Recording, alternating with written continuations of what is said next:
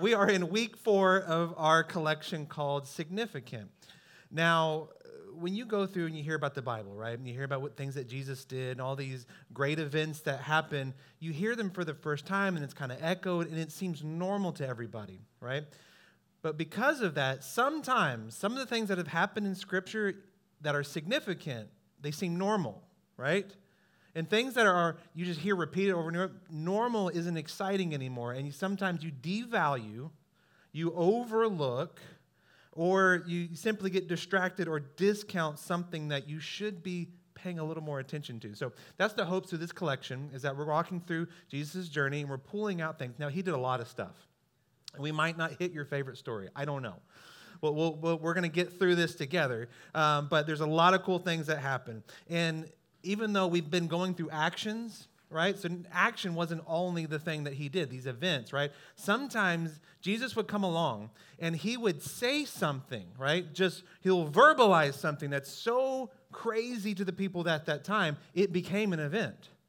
Right? He would start making statements and people would begin to gather. He didn't even perform a miracle yet. He just is talking, right? And it's catching people off guard. And so they're gathering. So today, that's one of the things that we're going to be looking at. One of these moments that he said something that was just outlandish, crazy for the time, it was a big pill for them to swallow.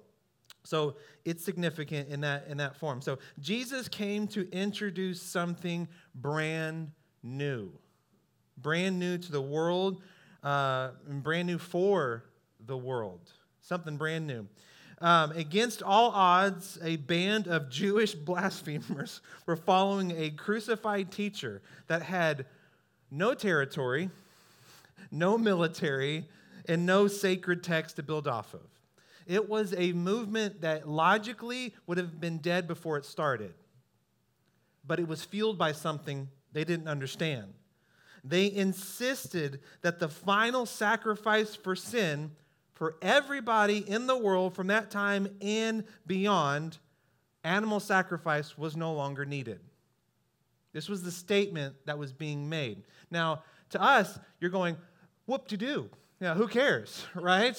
We sacrifice animals now to eat them, just for ourselves. We don't have to do this whole spiritual thing, right? But in this time, this was brand new because they were so used to this practice. Not even just believers in God, but all religions in that time felt like some homage needed to be paid. And so they would make animal sacrifice. And so this was in the face of Roman, Greek, barbarian, and Jewish religion. And I'm sure as they're making the statements, walking through town saying, hey, a final sacrifice hasn't been made. You don't have to do it anymore. They probably thought, who do you think you are? Don't you know this is the way we've always done it? Does this sound familiar to anybody? If you've been around in church for a long time, you've probably heard these statements before. This is how we've always done it. This is where I always sit. Right? This is where the sacrifices always happen. Why would we change it if it's working? Sometimes we think something's working, but it's really not. They think, who died and left them in charge? Well, in 313 AD, with no territory, military, or authority, Emperor Constantine accepted Christianity as a religion, right? He accepted it. And this is what really changed the game. Now, people who are like diehard early church fans would say, man, that's when it ruined, right? That's when the band really gave up, right? And that's when they sold out to the big label, right? That's what you would think, because it did change things. No longer was it this band of misfits who was starting this movement that struck fear, kind of like Robin Hood, struck fear into those in charge. Now it was accepted. They weren't chased out of town anymore. They weren't hunted anymore. About a decade or so later after that, Christianity was declared the sole authorized religion of the Roman Empire. Talk about a jolt, right? That would be as if the mayor of Houston came forth and said, you know what? All of Houston, which is really big, and more people claim Houston than actually live in Houston, and they would say, that wasn't a dig. I'm just saying it's big, right? It's big. If you're not in the city limits and you're here, we love you and we're glad you're here, okay? Don't go anywhere. That wasn't even in my notes. It would be as if they said, you know what, Christianity is the only religion. officially, right? You would think that that would just be a jolt for Christianity, right? But sometimes comfort does not produce quality. And sometimes in comfort, in routine, we can get comfortable in who we are, and we begin to draw the lines and say what's acceptable and what's not because it's comfortable and we think that we know better. Now that's kind of where it began, right?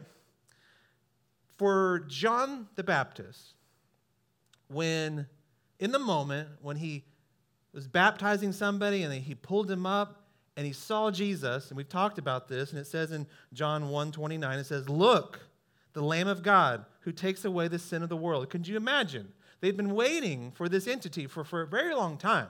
People have been talking about it, and then all of a sudden he looks up and he points. Hey, he's right there. Look at him, right? He's kind of crazy. He's got long hair and nails, he's eating bugs. He's right there.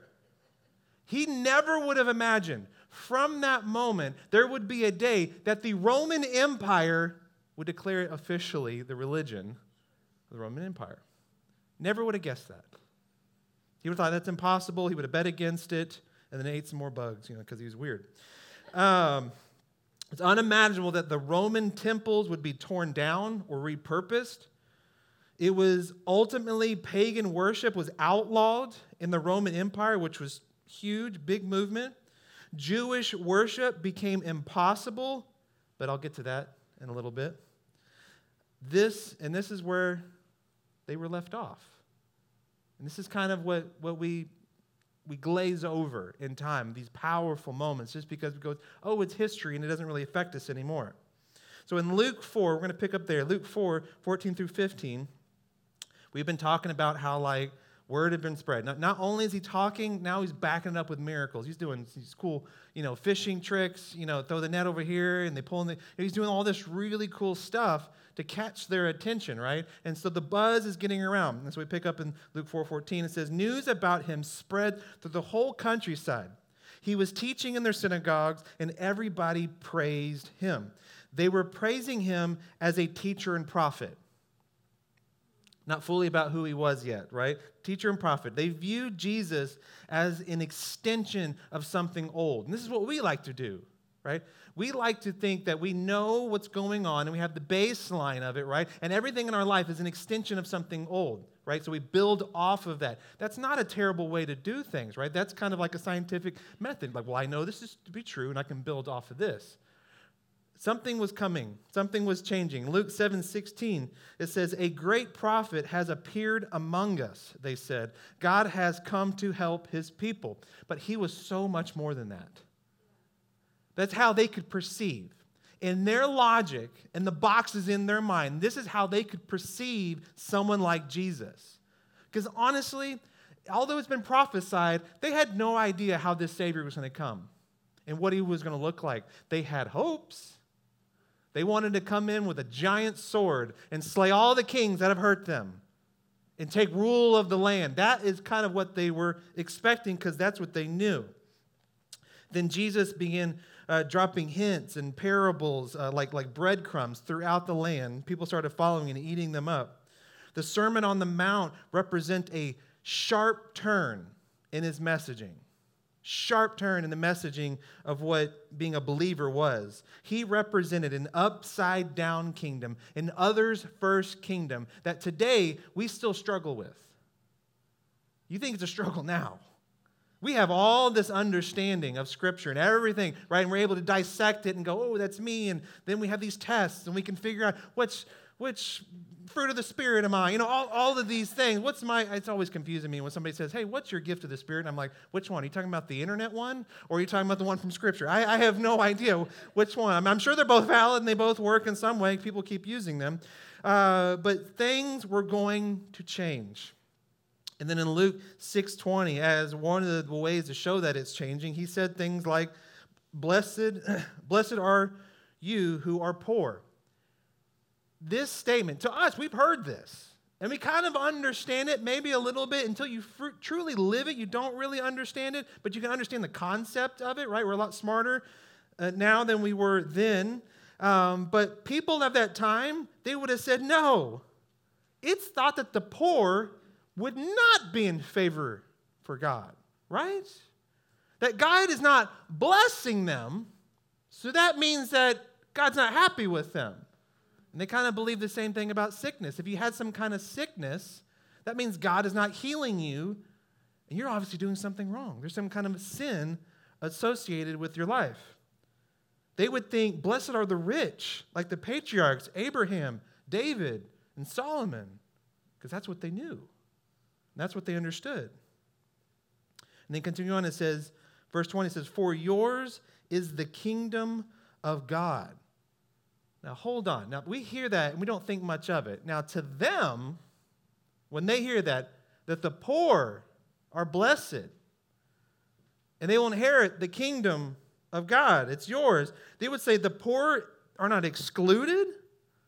All that followed was upside down to them. The meek would inherit, the merciful would be blessed, peacemakers over people who force it, right? From task force, from army, people that use force to make decisions happen. Jesus said, blessed are the pure in heart, for they shall see God. And they would be like, well, what about ceremonial purity? Because they had all of these steps that they would do to get themselves into the presence of God. In this time, there was only temples. And to get in this temple, you had to be an approved, one to be able to get through. They weren't doing that. It wasn't even a thing then. They didn't do that yet. There was no cross like that. I don't know why I'm doing that. But they get in there. It was so dangerous. They would, and Hannah talked about this a couple Sundays ago. They would put a rope to their legs that if they died because of the presence of God was too powerful and they stopped moving, they could drag them out because I ain't going to go in there, right? They died. I ain't going in. If they didn't make it, surely I'm not because they were the best chosen. Things were about to change. Matthew 5:13 through 14, it even goes into, you are the salt of the earth. We hear that and they're like, that sounds great. He goes on and says, you are the light of the world. The Jews in this time, the people that were the believers in the God, that they were waiting for a Messiah, would say, what do you mean them? This is just an us thing. This is for Jewish people. We are his called people.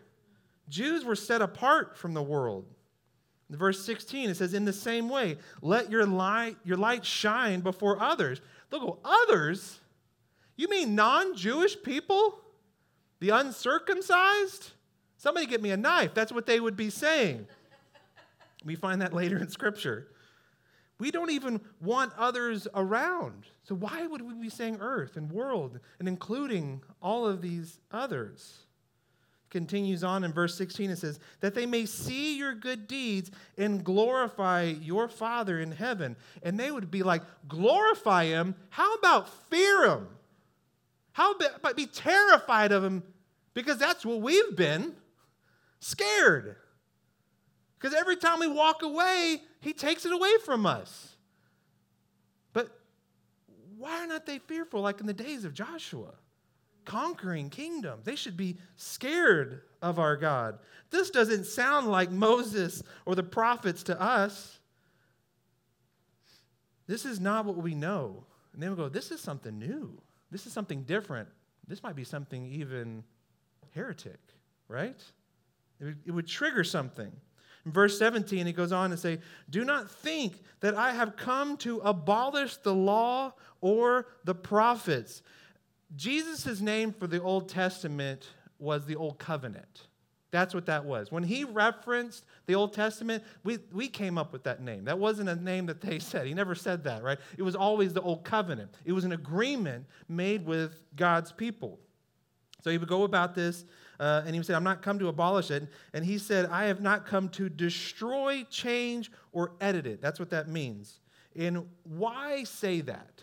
Why is it necessary to make that statement that he comes along, he starts proposing these new kind of things, and then he goes, hold on. I'm not going to destroy it, though. Like, what's it, something new? But no, I'm not going to kill it. I'm not going to end it, right? I'm coming to fulfill it, right? And so he comes along in verse 17, if you continue on, it says, I have not come to abolish them. It's kind of like, he repeats, like, you're not imagining things. Things are going to change, right? He says, I'm not going to abolish them, but to fulfill them. Now, this would not have made sense to them because in this time, why they had to keep doing sacrifice after sacrifice after sacrifice because not one sacrifice was enough. And so using words like fulfill is an absolute term, meaning that, hey, there's going to be something happening that you don't have to do that anymore. To them, that was the thing that they held on to. They went, man, I really messed up today. It's okay, I got a goat lined up that's going to take on the brunt of this sin. I mean, does that make sense? Now somebody has come along who says he's here to help us. Some are calling him a prophet, someone that's coming to bring the good news.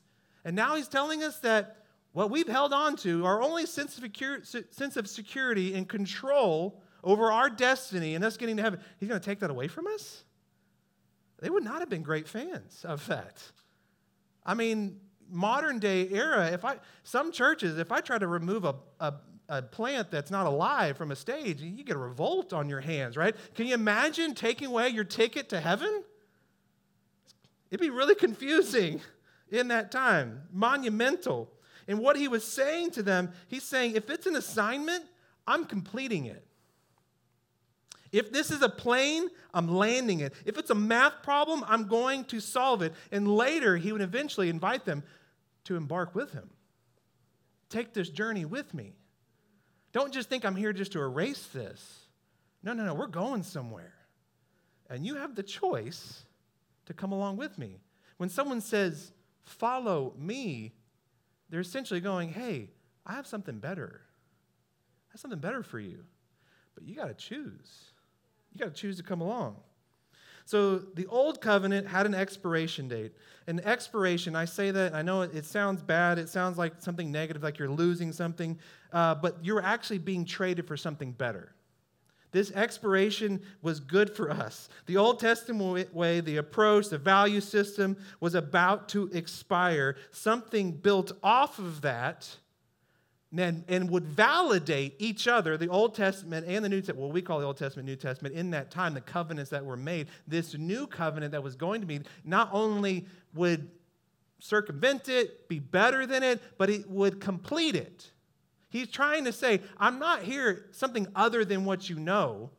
I'm just helping you define what the future is going to be because it's going to change. Something is about to change. And then we continue on. He reaches out, something built to validate the other, and this is going to be brand new. And so verse 18, it says, for truly I tell you, until heaven and earth disappear. That was a huge statement then. But we know more about worlds, and we're actually looking for a second earth. I don't know if we'll ever find it. I hope we find other humans. Dude, this is a total tangent. Do you think there's aliens out there? I don't know. I hope so. That sounds cool. But does God have to tell us about them? No, he doesn't, right? He could have created another human race. I don't know. That might be blaspheming. Who knows? But that's just my imagination aside from Scripture. So if you need a caveat that, whatever, don't email me or anything. It says, truly, until heaven and earth disappear. Not the smallest letter, not the least stroke of a pen will be any means to disappear from the law. Wait a minute. He's come and brings something brand new, but he doesn't end any of that. And he goes, until. This is one of the most overlooked propositions in the New Testament. So much confusion, legalism, gracelessness, faithlessness has resulted of this. A lot of hatred has come out, a lot of hurt, a lot of disappointment. And what he says next. Again, to us, it might not mean that much because we're not truly understanding the context in which he's saying this. So he says, until everything is accomplished, until everything is in its place. The completion to us is something different. See, we live in a linear timeline. We can only move forward. We cannot go backwards. Although we don't forget the past, it's still there. We can replay it in our minds over and over again. It's usually the worst ones. I don't know why we do that to ourselves, but we do. And so we keep going. It's linear. We can't go back. So absolute statements like fulfill until it is accomplished, until it is finished, terrifies us because we only know end. and we are working towards that end, the end result, right? We can't rewind, start over, go above time. Only God can do that. And so when we get absolute statements, it either scares the mess out of us or we love it.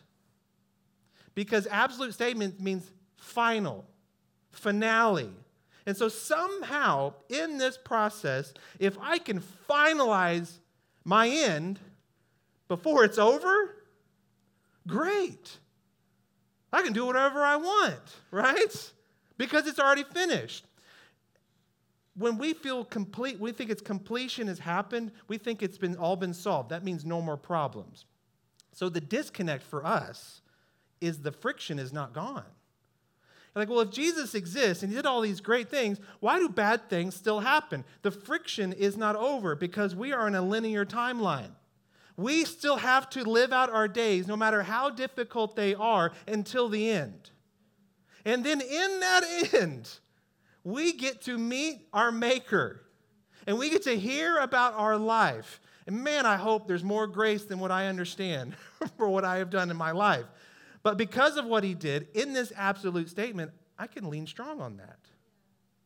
Now, that was a big idea, and I hope that didn't overwhelm a lot of you. Again, this will be online. You can re-listen to it again. But it says, until everything is in its place.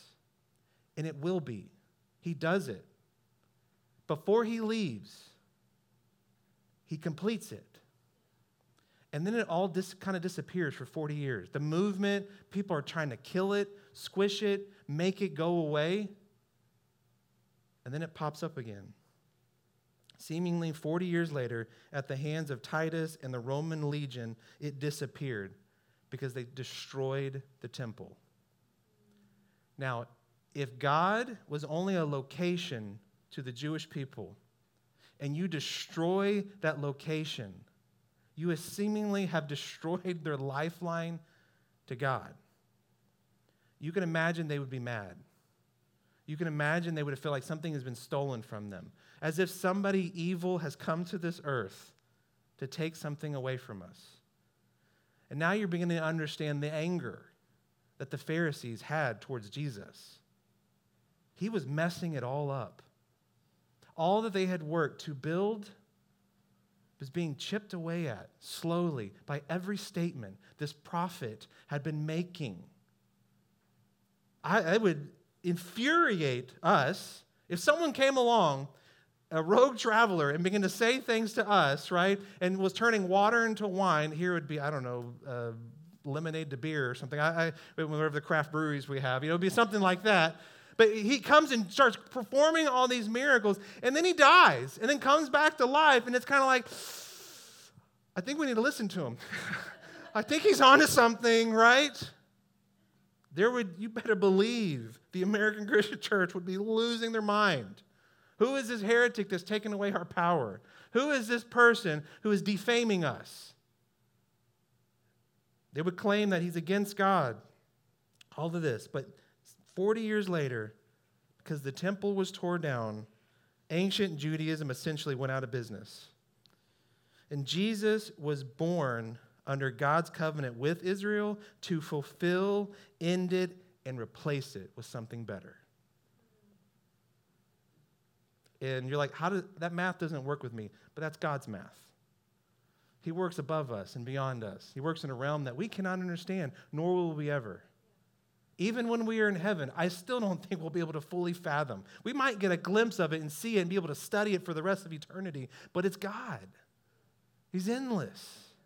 Just when you think you figured him out, he's made 4 other universes probably. Right? Can't do it. So with a new covenant between God and everybody, all the breadcrumbs of teachings and parables were foreshadowing that a total break with the old was coming. A break the church had a hard time and still has have a hard time embracing. And if there was ever any question, he goes on to repeat himself. Matthew 5:21, starting there, it says, "You have heard that it was said to the people long ago, but I tell you, He's like, I overshadowed a bunch of things, right? He would say, you've heard it said that you do not murder. But as Jesus, I say, don't even hate. Not just don't kill him, but don't hate him as well. And then he would say, you've heard it, don't commit adultery. I would say the sheer lust is also a sin. Not just the act of it, but lusting over them is a sin. Game changer, right? That changes the whole, how they do things. And then the men would go on and say that a divorce certificate clears you with God, that God ordains your divorce. And Jesus would say, I don't think so. Because it's more than that. It's something bigger than that. And they would go, wait, Moses said all of that. Who do you think you are? You can't replace Moses, the covenant maker and the lawgiver. You can't do that. He is essentially devaluing in their eyes. He wasn't really in their eyes. He was devaluing and taking away something that their whole generations were built off of. In their ticket to heaven, throughout all the suffering that they've had to go through, now you're just going to hand them out to everybody freely? That's not fair. This is what they're feeling. He wraps up with this, Matthew 7:42. He says, so in everything, do it to others what you have done to them. Oh, I'm sorry, totally messed it up. So in everything, do to others what you would have them do to you. For this sums up the law and the prophets. Wait a minute. If I just treated people the way that I want to be treated, you mean that all of those laws, those difficult things that we have been just struggling to follow, will be fulfilled? It's too good to be true. Right? They would look at each other and they would say these things. It's less complicated, but more demanding. By far, Christianity is easier to understand, but it's harder to practice. It's easier said than done. Simple, but deep in how your actions carry it out. This did not make sense to their world. Matthew 7:28, we continue on. It says, when Jesus had finished saying these things, the crowds were amazed at his teachings because he taught, hold on, they weren't just amazed because of the things that he did, the miracles that he performed, right? It's the confidence in what he led with. Watch this, what happens next. He says, because he taught as one who had authority and not as their teachers of the law. This is something bigger, something more beyond. When they came back at him with, what about Moses and what the law says? What about the temple? He stunned them with this response in Matthew 12:6. It says, I tell you that something greater than the temple is here. He's like, guys, something greater than the temple is right here, standing right in front of you. Can you see it? Or are you still stuck? Do you still want to struggle, or do you want something better, something brand new? And I'm saying all the right words. I'm telling you everything that you need to hear, and this is why you haven't killed me yet, because it confusingly makes sense. Wait a minute. He's saying all this history, and it's all kind of pulling together. That's not how we thought it was going to happen. What's so great that makes the temple unnecessary? Is this important to us in this time? Absolutely. That Jesus came to fulfill, and in the old, introducing something brand new. In history would prove him correct. The Old Testament was a divinely created and a scripted cocoon from which the love of God was revealed to the world. And I'm sure you've heard this said before. I've heard it said all through going church, right? I probably even said it. The Bible is your guide to life. Have you ever heard that before? The Bible is your guide to life. If you just follow the Bible is your guide to life, right? It's your handbook. It's your manual. And people used all these scenarios. If you go into the glove box of your car and you pull it out, it's the manual, of how you live. I'm sure you've heard that on TBN or somewhere. But that's not what Jesus said. That's not what Jesus said. Jesus never even mentioned the Bible because it didn't exist yet. There wasn't an Old Testament, a New Testament yet. We made that. we bound those together to help us because we're dumb humans and we need help. But that's not what Jesus said. The Bible wasn't even a thing yet.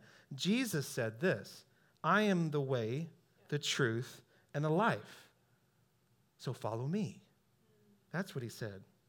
In the end, he makes it unmistakably clear for especially those, and if you're here today, who have read some Old Testament things and now you're having a struggle, like, wait a minute, it said this and God said this, but we do this now. How do I follow? How do I follow? How do I follow, right? And you get this inner turmoil, right? And you've backed away from Jesus because something you saw in the Old Testament. If you're in that place, and this is what I close with because everybody starts paying attention when you say close. Matthew 28:18. Then Jesus came to them and said, all authority in heaven and on earth has been given to me. Not Moses, not the law. And you better believe that statement rattled the Jews, rocked their world. But they had seen him die and stand before them. Moses never did that. He'd done something that was truly out of this world. And he goes on to say, therefore, go and make disciples of all nations. And in the old days, you secured your borders, right? You locked them down. That's how you protected yourself from, and you expelled foreigners. Is this sounding familiar? Now you are to cross your borders and invite the foreigners to follow. They hated this statement. They did not like it. They did not like the fact that I got to open myself up for others. That it's not just about me and my people and what I understand anymore. Now I got to leave my borders and go talk to the dirty Gentiles.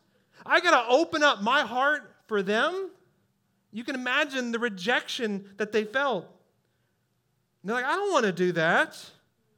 But he said, go into all nations.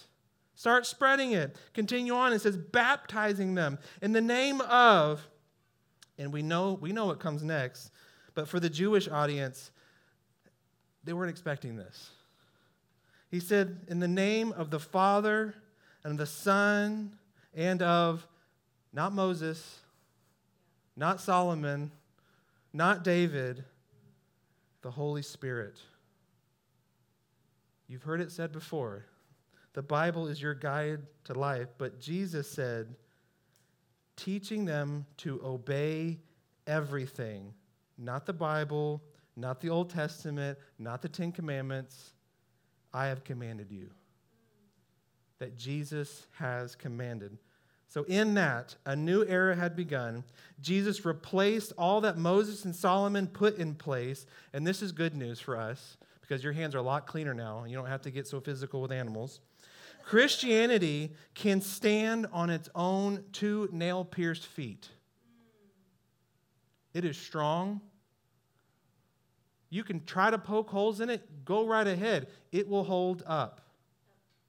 Jesus will hold up. Not some old way. What he brought was brand new. And it was sealed through his death.